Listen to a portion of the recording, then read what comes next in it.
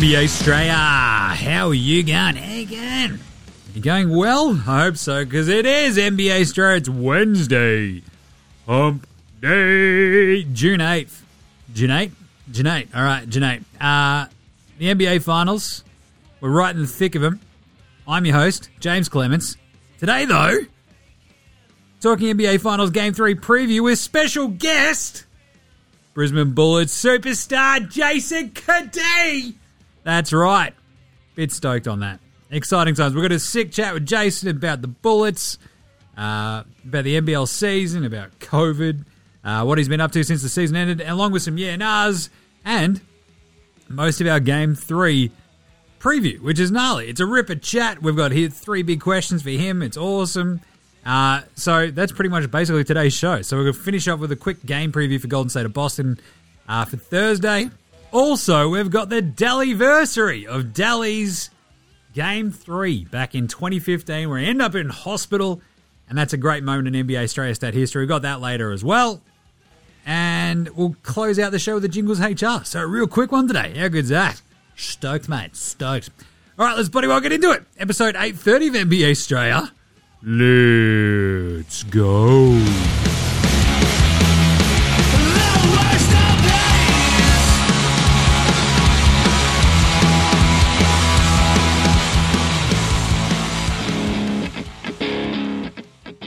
This is Joe Ingles, and you're listening to NBA Australia.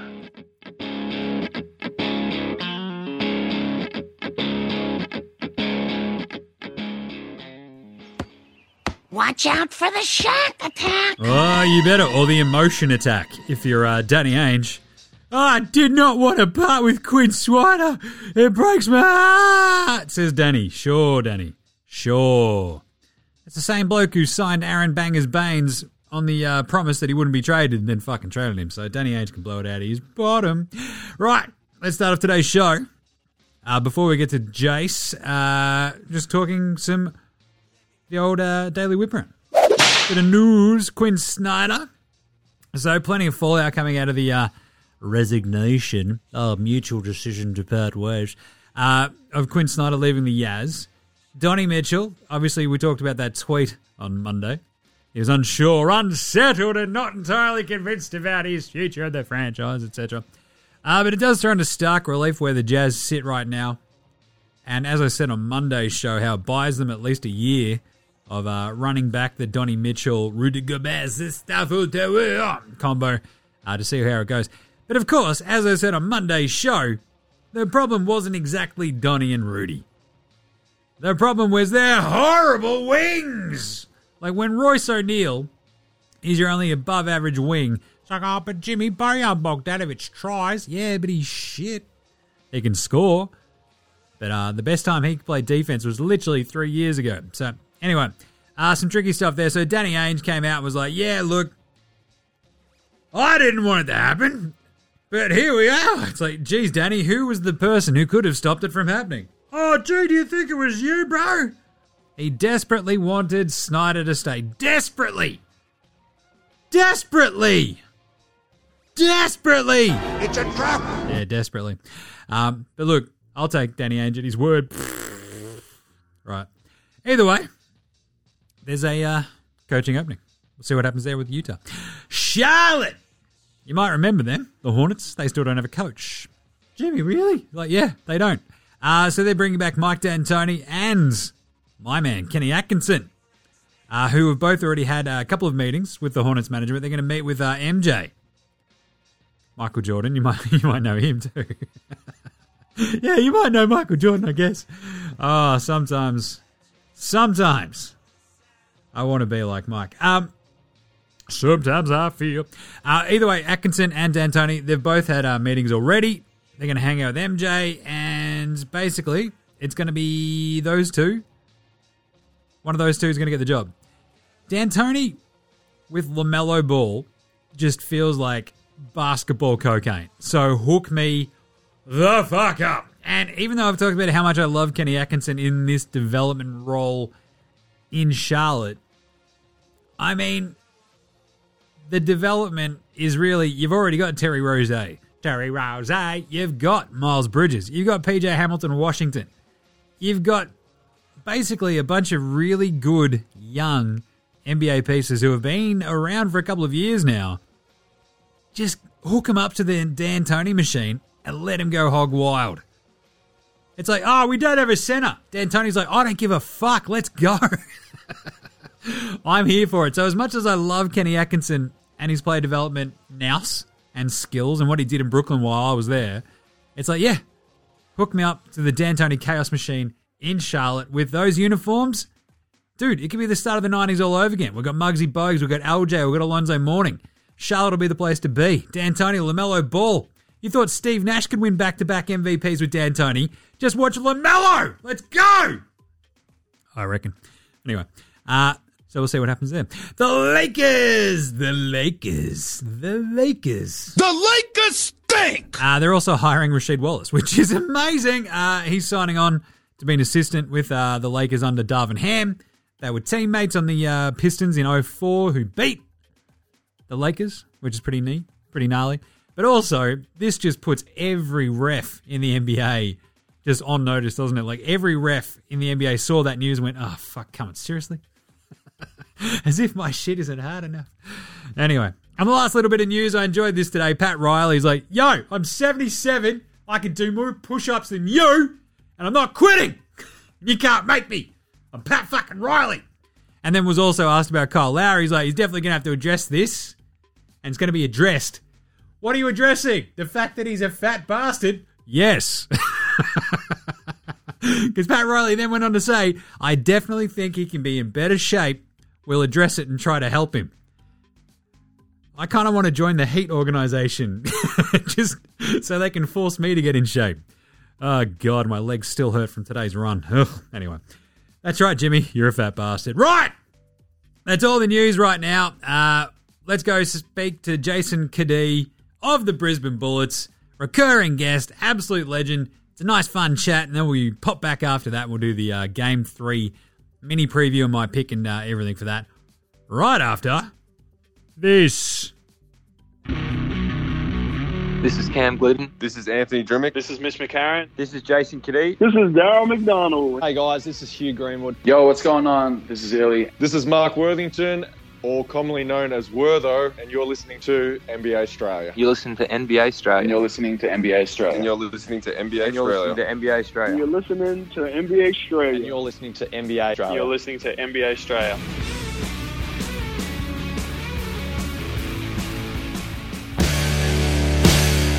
All right, here's the captain of the Brisbane Bullets. How many game NBL vet? 300 plus at this point, I reckon. He's a boomer, gold medal winner, a bloke who loves nothing more than giving Shane Hill hell. Love that. Earlier this year, he turned into bloody Steph Curry against the Sixers, if you remember that game. Jesus. He is a part of the larger NBA Straya, Dad Straya family, because I reckon last time he was on, he was part of about 8 guests in a row who all had kids at about the same time. Now he's got 2 of them. It's bloody Jason CADEE. What's going on, Jason? How you going? Doing exactly what you just said, looking after the kids. Now it's off-season time. So you've now got 2. I've still only got 1. I've got a 3-year-old. And I reckon we spoke to you. You came on the show. You're now a recurring guest. I'm going to send you a T-shirt. Perfect. Sobes, you, Glids, like literally it felt like and then Drimmick came on the show as well. Now he's got a kid as well. It's just like it's on for young and old. There's kids everywhere. I feel like not only is either this... your show or it's Brisbane. One of the two starts it off. I should be nervous now that I'm on it. I love it. This is great. But I feel like, this generation of Australian basketball is awesome, but also might be incredible next time around. You know what I'm saying? So, yes. Either way, what have you been up to? What's happening? The season's finished for the NBL. What have you been up to since? Not much. Playing for the Gold Coast Rollers in the NBL 1 with my good friend, best mate, Anthony Petrie coaching. So that's been nice. Just family time, honestly. Getting away little bits throughout the week and then just playing some games on weekends. It's been pretty good. Living the life. Love it. Weird year though, right? Like this was kind of the first real feeling NBL year in a couple of years. You had a new coach. You guys go, 10-18? Pretty rough one. How did that all go? Like what was that year feeling like for you guys? Yeah, kind of how you just described it. A lot of change, a lot of different stuff going on. Mix in injuries to two of our main guys, COVID break right before Christmas for 2 weeks. Then our whole team basically had the flu at the end of the season. It was kind of just a mess from almost start to finish, realistically, because we started the season on the right. We had 3 weeks in Tassie, came home for a day, and then had to leave for 2.5 weeks and go to Perth. So it was kind of, it was a mess from start to finish. Was it nice playing in front of fans again, though, properly? It was good. Outside of the kind of that kind of period at the start of the year, and then mixed in with the kind of after our COVID, basically when we all got COVID around Christmas, we had a very average Christmas, New Year's, and then after that it was pretty normal for us, which was really nice. To be able to travel and talk to people and see fans and mingle with fans and family and friends and just all that stuff. It was very, very nice, and I'm just extremely hopeful that that's exactly what we'll have next year from start to finish. Yeah, sweet. You guys obviously spending all that time in Tassie, those fans down there, you see them in the finals as well up against Sydney. Was that a bit of an eye-opening experience for you, just seeing that and just going, holy crap, I didn't quite expect this? Tassie, my lord. No, not really, I guess. If you look at Tassie, I mean this in the nicest of possible ways, there's not a whole heap going on down there sporting-wise and stuff like that, if that makes sense. And so,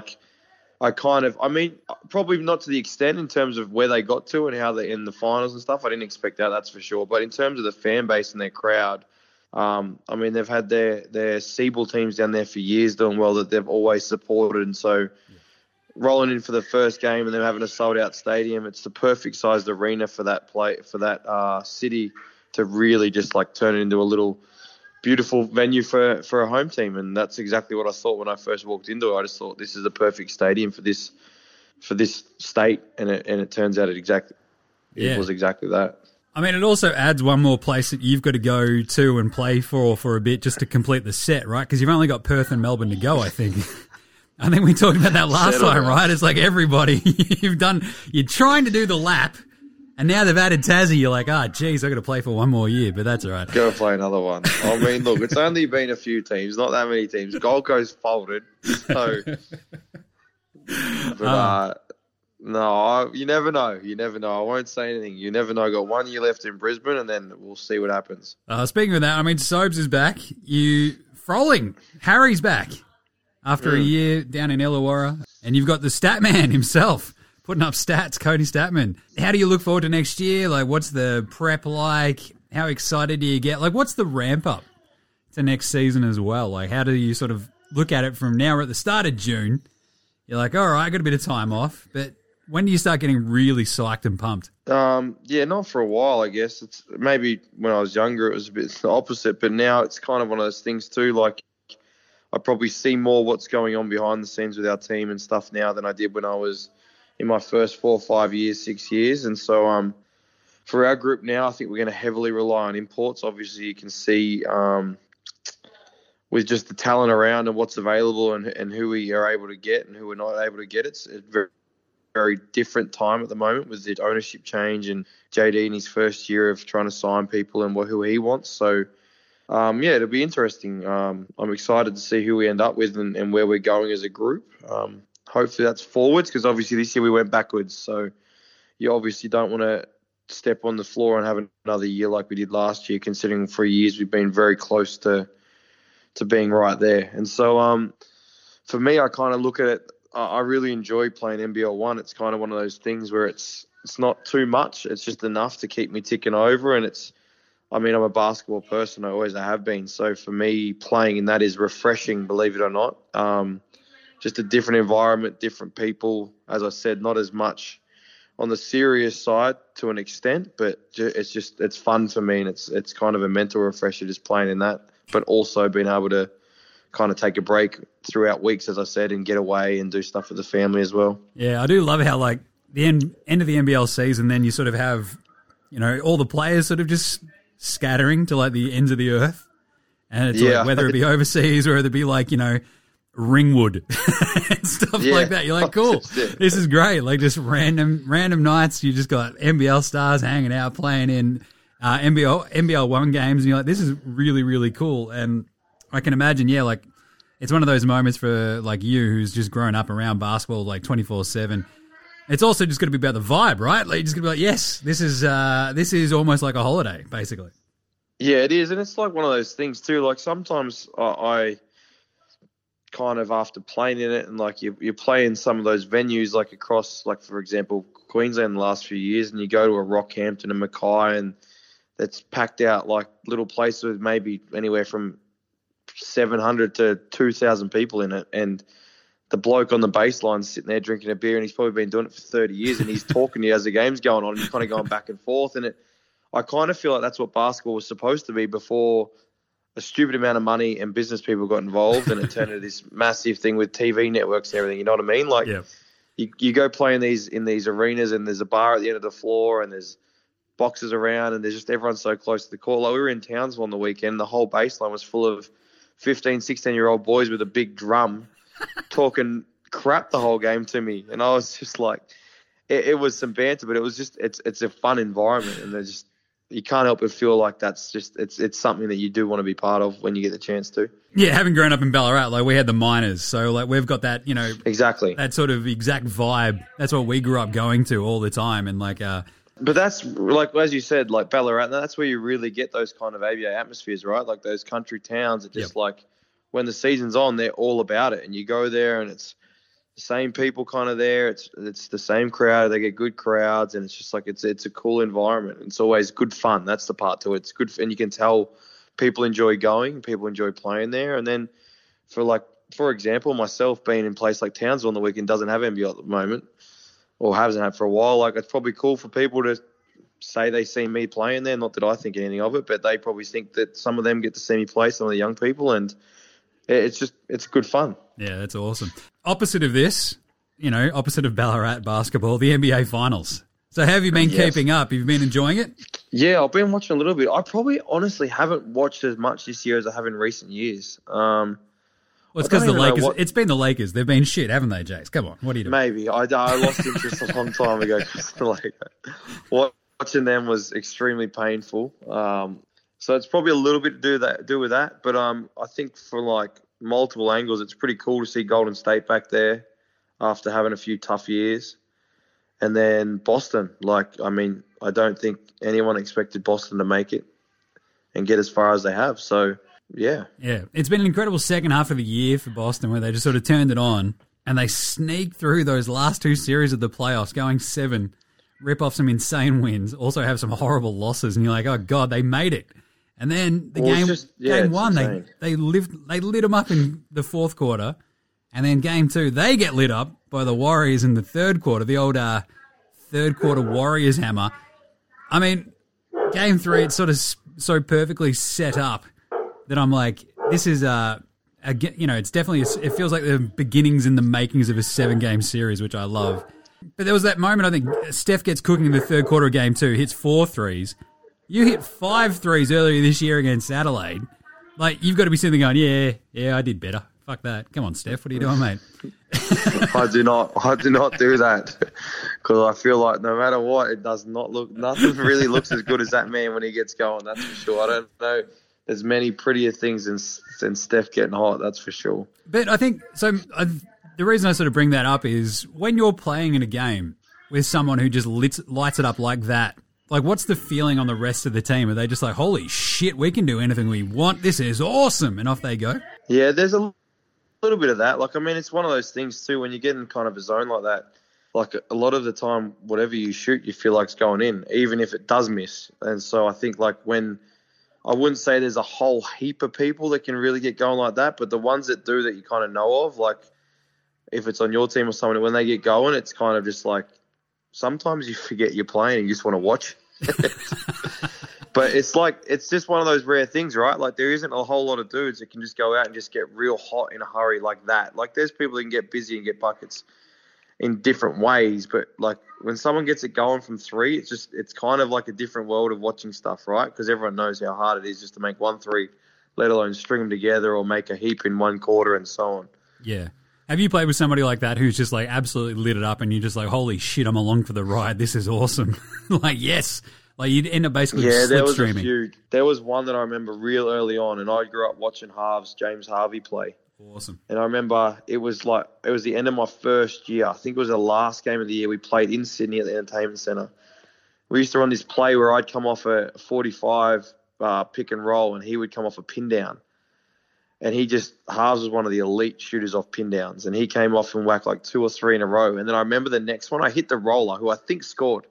And I remember Harves saying, yo, don't ever not pass me the ball again when I'm rolling. And I was like, righto. So I think for the rest of that quarter, I reckon he would have had 20 for the quarter. But it was one like early on, and there were training sessions too. We had like guys like Goulding when he was younger and so on. But Harves was that was one of the first experience I had playing outside of juniors where I was just like, this is for real. Awesome. That's great. Was he on the Kings or with you or he was with us at the Gold Coast. Oh, the Blaze, sure. Yeah. Yeah. Ah, fuck. That's so long ago now. Yeah, it really is. That just hurt my brain thinking about how long ago that was. Oh, anyway, I've got 3 big things for Game 3 of the finals to quickly go through with you. Number 1, how quickly do you think Draymond gets kicked out of Game 3? And what do you reckon, what for? Like, does he kick somebody in the loaf? What's he doing? Like, do you think the refs, after seeing what he did in Game 2, him not getting kicked out because he already had the tech and the refs are like, well, we don't want to give him another one. That's fair. I'm all on board with that. But at the same time, Game 3, it's a clean slate, and I swear he's going to get booted before halftime. I think he'll rein it in. I think at the end of the day, Draymond does have a switch sometimes where I think he can lose it, but I think he's also a competitor and seems like he understands basketball pretty well. And I feel like, as you just said, he really pushed the boundary in Game 2, where he was probably very, very lucky to be able to play out the game. To now, I think the refs they won't give him a chance this game if he's going to carry on. They can't just continue to give him a leash that extends forever. So I feel like he'll try and be really, really smart about it. But if the game gets a bit out of hand, I won't. Everything I just said out the window. He could flip out and lose it. Do you think you get a longer leash playing in front of your home fans in a situation like that? Yeah. Right? Yep. Because you got to remember too, right? Like, refs are humans. So, like, if they're all cheering and trying to help you, like, you're obviously, whether they say it influences them or not, I don't necessarily disagree or agree, but they can hear it. And so, if Draymond's going off and that whole crowd in Boston is trying to get him a tech, there's something in that ref head that keeps saying tech, tech, tech. Second big thing, Al Horford, Derek White, basically your role players were the difference for the Celtics in Game 1. They got barely anything from the role dudes in Game 2. You basically had Tatum doing most of the heavy lifting. Jaylen Brown couldn't hit anything. Celtics at home, it's obviously the second big thing is like whether or not the role players step up in their first game at home, right? So in a series, do you think it's Game 3 where they really lock in those role players on the Celtics, or do you think it sort of gets a bit over them and like Golden State can run over the top of them? Well, I mean, look, if you go on how Boston's played the last 2 series, they're probably shoe-in favourites to win this game, right? Win one, lose one, win one, lose one. It's like they almost plan 100% to win one, and then they get blown out, and then they come out and win, and they get blown out. That's what that whole Boston series, Miami series was. So I feel like there's an element of they'll be ready to go. But I don't know. I sometimes think, like, is there something about having grand final experience? And I just think there is. And I think the Warriors have that hunger in them after not being there for a few years. People saying they wouldn't get back there. And when you got guys like Steph and people want to say Clay's been pretty MIA for the first 2 games, it would not surprise me to see Clay come out and go whack, whack, whack to start the game. And all of a sudden, here come Golden State. Yeah. It feels like it's the sort of situation where Steve Kerr would look at it and go, look, we tried to get Clay going at the end of Game 2 in garbage time. Let's even just try to get him going at the start of Game 3 just to see what happens, right? Well, I think you got to, and that's the part of, like, also going on the road. You have to sometimes chance some stuff on the road too, and you need guys like Clay. So, okay, everything runs through Steph. We all know that. But if a guy like Clay gets going, now Steph's life's become easier, and now Draymond and so on. It just filters down the thing. So I think if you're Golden State, you want Clay to get going because it just frees up Poole and everyone else so quickly rather than just Steph. Yeah. That sort of actually leads into the last big thing, which is pretty much a summation of the entire series. It's like Boston's defense trying to keep a lid on dudes like Steph, Clay, and Poole, game in, game out, which actually, when Boston's defense plays well, it gives their offense a chance. You saw that in game one. But really, is Golden State's offense just too smart and too willing to keep moving the ball? It's death by 1,000 cuts almost, isn't it? Like something's going to open up.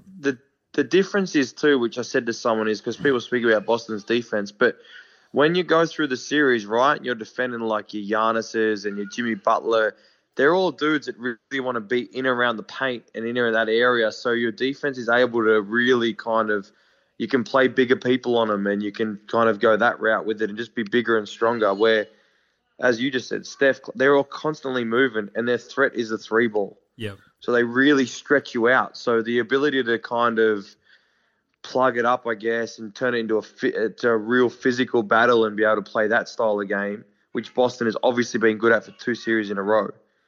This is a different world now because now you're chasing and you're trying to keep guys off the three-point line whilst defending other guys off the ball who are on the three-point line who are flat-out shooters. So it's a different world because you can't just turn it into this physical bump and grind game because that's not how Golden State play at all. Yeah, I mean, it's a good point like that you make about Giannis, Jimmy Butler. Like, there's a focus of your defense. Like, the help and recover from that's a little bit easier than running, even if you're switching. Like, just all the screens, all the weird back cuts. There's just so many holes that can pop up.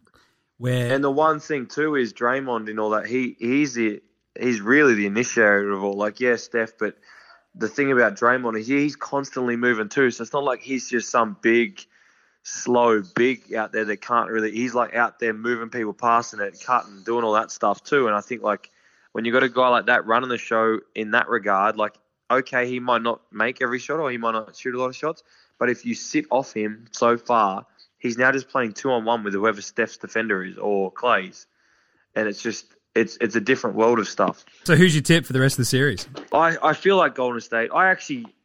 I'd like Golden State to win, I think. I think it's a pretty cool story. I really like Steph, obviously. I love Clay and how he's come back from his injury. And, yeah, I'd be pretty happy with a Golden State win. I think that was one of the points that we in our previews for this. Like, it's pretty incredible to think that this all started, like, in 2015. And they're still in a finals in 2022. Like, it's just one of those moments where you go, yeah, this is a really good basketball team. and awesome. A few years, right, where like injuries and so on, and people are like, no, they're done. They kind of get that original band back together. Yeah. I mean, I guess Bogues was probably part of that original band, and they kind of end up with a almost like for like in Harrison Barnes to Wiggins. Yeah, similar, and here we are again. So I think it's pretty cool. And even Wiggins, like I thought he got so hard done by. Got drafted to Cleveland. Then all of a sudden they end up getting LeBron. He gets traded, and it just was a mess for him to start his career. Okay, number 1 draft comes with some pressure, but kind of never been in the headlines, never sooked, never done anything, just played wherever he was, and now he's in Golden State just doing a job and doing a pretty good job, which I think is pretty cool. Well, he's Canadian, he's happy to fit in. It's great. That's true. So, really quickly, you're a Lakers fan, so I've got 3 quick yeah-nahs for you. Darvin Ham? Yeah, nah. Yeah, I don't know much about him, but yeah. Some of the other options out there, Jason, were pretty dire, I thought. So I feel like the Lakers landed on the right coach out of the ones that they could have gotten. But you called this really early on. You had a tweet literally after the trade. I hope I'm wrong, but I really don't think Westbrook with the Lakers works at all. How does he help LeBron and AD? You nailed that. You could not have nailed a tweet more perfectly. So do you reckon they trade him this offseason? Yeah, nah. I'm just going to say, I bloody hope so. Tough. And this is the simple one. So LeBron, he's under contract for 1 more year. There's all that speculation. Oh, maybe they should trade him. Maybe they should trade LeBron. Oh, fuck that. They're not going to trade LeBron. The question is, can they make the playoffs? Can they win another title with LeBron? What do you think? Yeah, nah? Yeah. Oh. Yeah. There you go. So you're predicting a big bounce back? Yeah, I think if you get the right crew around him, look, he still had a very, very good year last year with what they had, and Anthony Davis barely played, and as I said, Westbrook couldn't be a worse option alongside of him. If you at the end of the day, if you think about anyone else that was alongside him, if that was a Lillard or something like that, they make the playoffs. So I still believe he's got enough in his body that if they get that right with the pieces around him, he has enough influence on the game that they'll be around the mark. Love it. It's like, I think as you pointed out, right, like how does he help LeBron and AD? It's like, he can't shoot. So, no, sure he needs the ball. Yeah. Tough scene. He needs the ball. And that doesn't mean he's a bad player. He's been a very good player for a long time, but he doesn't fit around. I mean, I don't even know where he fits, to be honest, these days, but he doesn't fit with that crew in terms of them trying to win. And that was clearly obvious, as we've just seen this last year. Well, big off-season ahead, Anyway, last one. Do you and Sobes and some of the other dudes have like do you have the dad chat like everybody else does? Yeah, I wouldn't. But Sobes lives next door, so our dad chat consists of over the fence or just walking into each other's house. But no, we don't necessarily have a dad chat, but obviously there's a lot of group chats flying around, which we're always involved in. So love it. No specific dad chat. Yeah, because we've got the, me, a couple of other mates, and it's like, I've actually got 2 different dad chats, and it's like literally just like photos of our kids doing dumb shit, which is always great, because you're just like, look, it makes me happy that not just my squid is an absolute fucking idiot who would just do the craziest, dumbest shit in the world. No. It's everybody. I could be right there with you. Nice. Awesome. Jason CADEE, this has been unreal. Thanks for coming back on, man. Appreciate it, and best of luck with the next season. Thanks for having me anytime. This is Shane Heel, and you're listening to NBA Australia.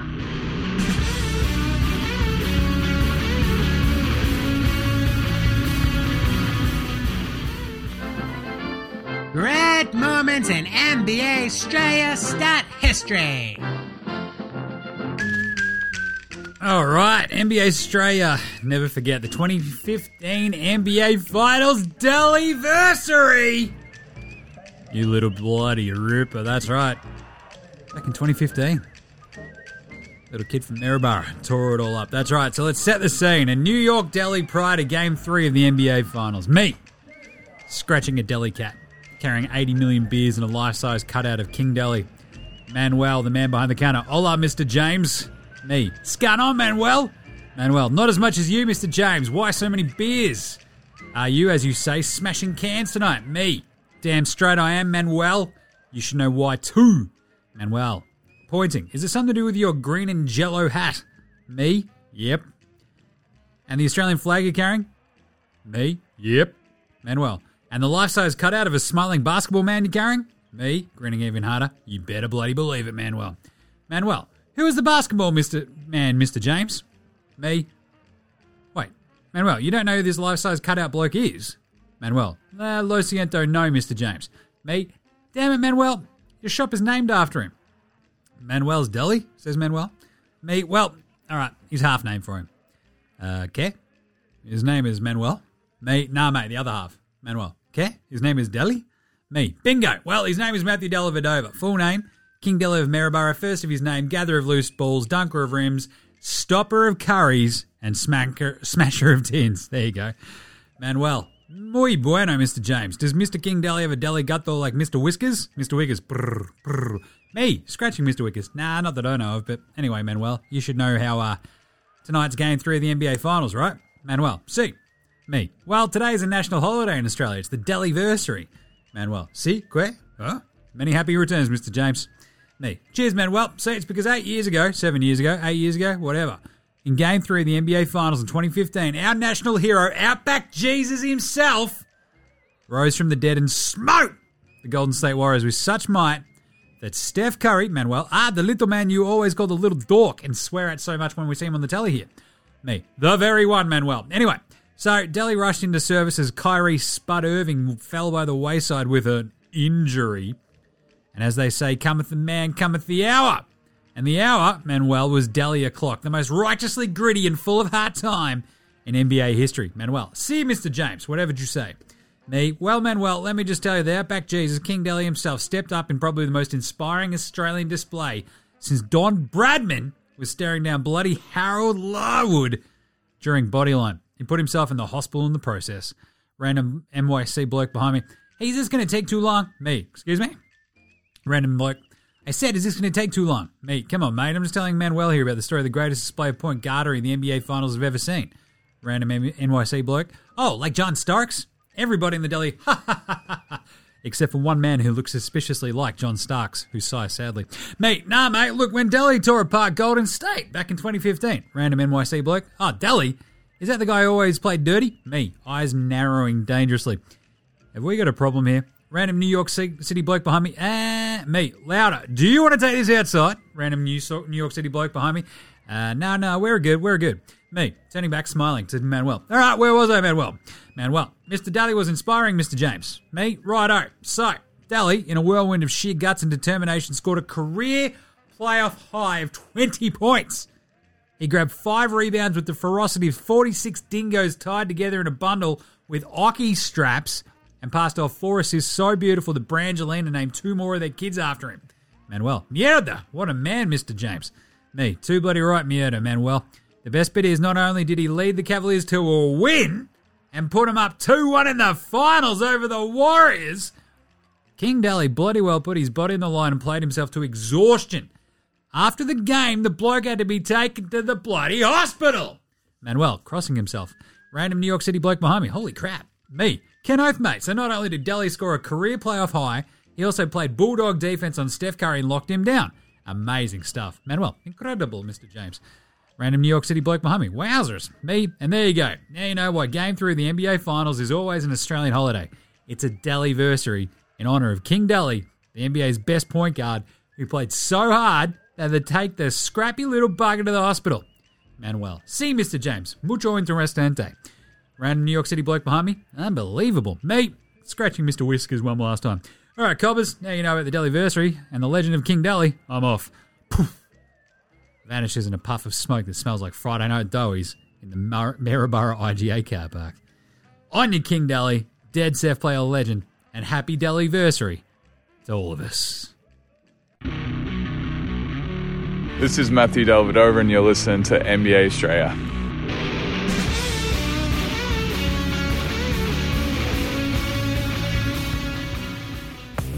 All right, how good was that? I love having Jace on the show. Always a good time, always a great chat.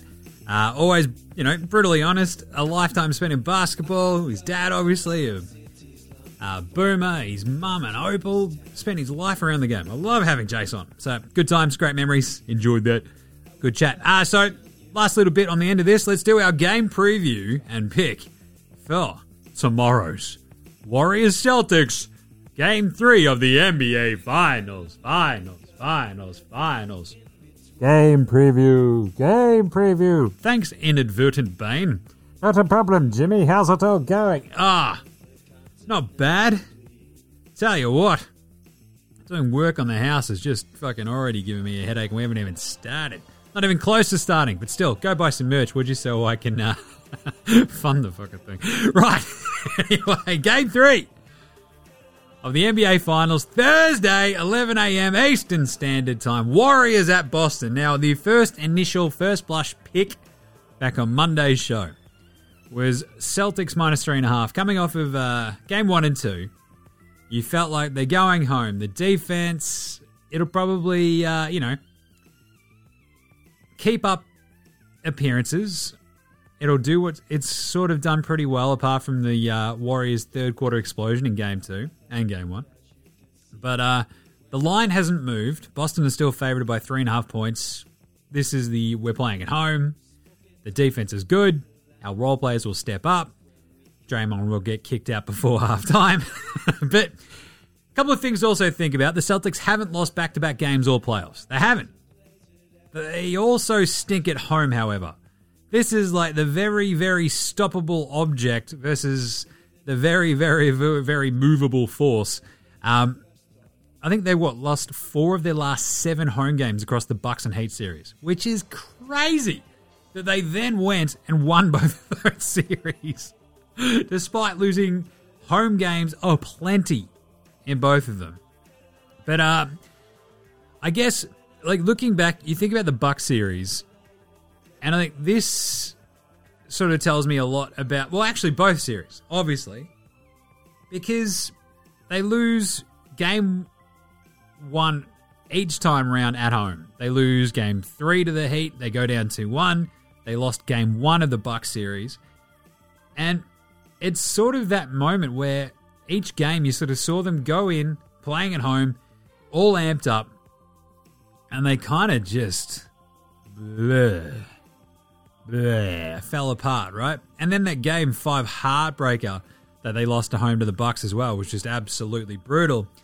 But like you think about game 3 of Miami, where Boston came off a blowout win in Miami, and you're like, oh God, they might, win this in 5. The Heat just kicked the shit out of them, right? And then they held on just down the stretch. Boston left that run too late in Miami. So I kind of feel like this is one or two things, obviously, right? It's the Celtics role players step up. They're at home. They ride that wave of emotion. The offense, they get enough out of Tatum and Brown, and then the likes of Smart, Horford, even, Peyton Pritchard. But, maybe more importantly, Grant Williams hits 1 or 2 shots, maybe 3 or 4. If he can hit a couple of threes, it'd be kind of neat, wouldn't it? But, so you got that idea of like, cool, home team, role players are going to play better. And also, the Celtics just don't lose back-to-back games. They haven't. They just haven't. But it's weird, isn't it? When you think about this series, and apart from one fourth quarter obliteration where everything went down for the Celtics, like the Warriors have been probably the better team. They've had 2 amazing third quarters that have like dictated games. Otherwise, they've been pretty even. And it does feel fair that this is 1-1. But for my mind, this just has all the makings of a game where Golden State come in as 3.5-point underdogs and break the Celtics fucking hat. Dude, you see that Golden State game? Dude, kid. They fucking killed us, dude. Yeah. So I think my point of this is going to be Golden State. You've got the battle-tested Warriors coming in. The over-under for this game is 212.5 points as well. So I think a Golden State plus 3.5 under bet feels pretty neat. And the rest of my picks, like it feels like this is a Clay game, just waiting to happen, isn't it? So Clay's over-under is 18.5 points. A Clay layup as the first bucket, 34-1. So we actually just talked about that with Jace, right? It feels like this is the sort of game where Golden State go, right, let's get Clay going from the get-go. He scores like the first 7 points. The Celtics are like, what just happened? This is crazy. The Clay points, rebounds, assists over is only 24.5. I think Clay can drop like 28 out of fucking nowhere, hit a million threes, and off you go. Tatum points, rebounds, assists is over 40.5 as well. I think Tatum is finding a bit of a groove. He goes back home. He's already had his shit offensive game. Hopefully he doesn't have 2 in the same series. I think he rolls. I think he puts up a really good fight. But we get maybe a bit of an MIA moment for the rest of the Celtics. And even though Draymond gets kicked out, somehow Golden State pull this off because Clay gets everything greasing and going early on. Steph brings him home. We get a little bit of pull. And I kind of think the Warriors win this. So I don't often change my picks even when I have the first blush. It's probably only happened 2 or 3 times this playoffs. But the more I've thought about it, it feels like if there's going to be a time where Boston do lose 2 games back-to-back, it'll be to the Warriors, and it'll be when Boston get home, feeling like, all right, we got our split in Golden State, and then they lose disastrously, same as they did in Miami, in the Miami series, and I think a lot of it's going to be to do with Clay. So I did also think we'd get a big Clay game in game 2, so take this with a grain of salt. But the pick, I think it's Golden State plus 3.5.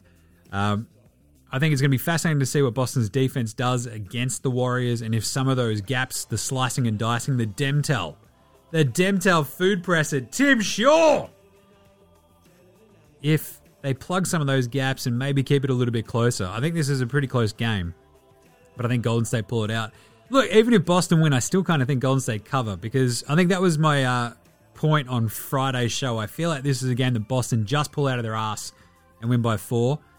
Now I've sort of talked myself into this is a Golden State win by just enough where it's like, oh, that's a bit of a worry. And now the Warriors are up 2-1 and Golden State are like feeling good about themselves, and then Boston bounce back and win game 4. So my series pick has always been Boston in 6. Now I'm picking they lose this one, or at least Golden State cover. So if they win this, Golden State still cover. Jimmy looks great, amazing. But at the same time, even if they lose this, I still think Boston in 6 is still my pick pretty handily, because I think they can lose this game and then win the next 3 in a row. Just saying. Either way, this series is fucking awesome, and I'm excited for game 3 tomorrow. And we'll talk all about it on tomorrow's show. That's right. Love it. All right, so there you go. Thanks to Jace CADEE from the Brisbane Bullets popping on, always having a great chat. What a great guest. Love a bit of Dad Australia as well, always fun. In the meantime, make sure you're following NBA Australia on Twitter, Face the IGs. We're all over the socials all the time. You can read that DELLY-versary piece that happened earlier. Good times there. That was fun. Check out NFL Australia. Go subscribe to that. We should have an off-season show dropping soon as well. World Wrestling Australia with Adam. That's over on YouTube. NBAaustralia.com/shop. Get your merch. Help me clear out the box in the spare room, would you? Come on. Chuck us a rating review on your podcast app. And go check out Knowable. Download that. Get 20% off when you bang in the code Australia. Big thanks to From Oslo for the intro and outro song. Legendary band. And Joshua De Laurentiis. Fascinator, Gold Mines, Ramshackle Army, Iowa, Sex Jedi, Green, and Dozers. They provide all the tunes throughout this show. So smash them all on Bandcamp, Triple J and Earth, Facey, Apple Music, Spotify. Have you listening to tunes? Support Australian bands. That's what NBA Australia does. All right, we'll close out today's show with a quick Jingles HR. Oh, it's an emotional one too. And we'll catch you tomorrow to wrap up Game 3 of the NBA Finals. And this is NBA Australia saying, look after yourselves, would ya? And later, husband.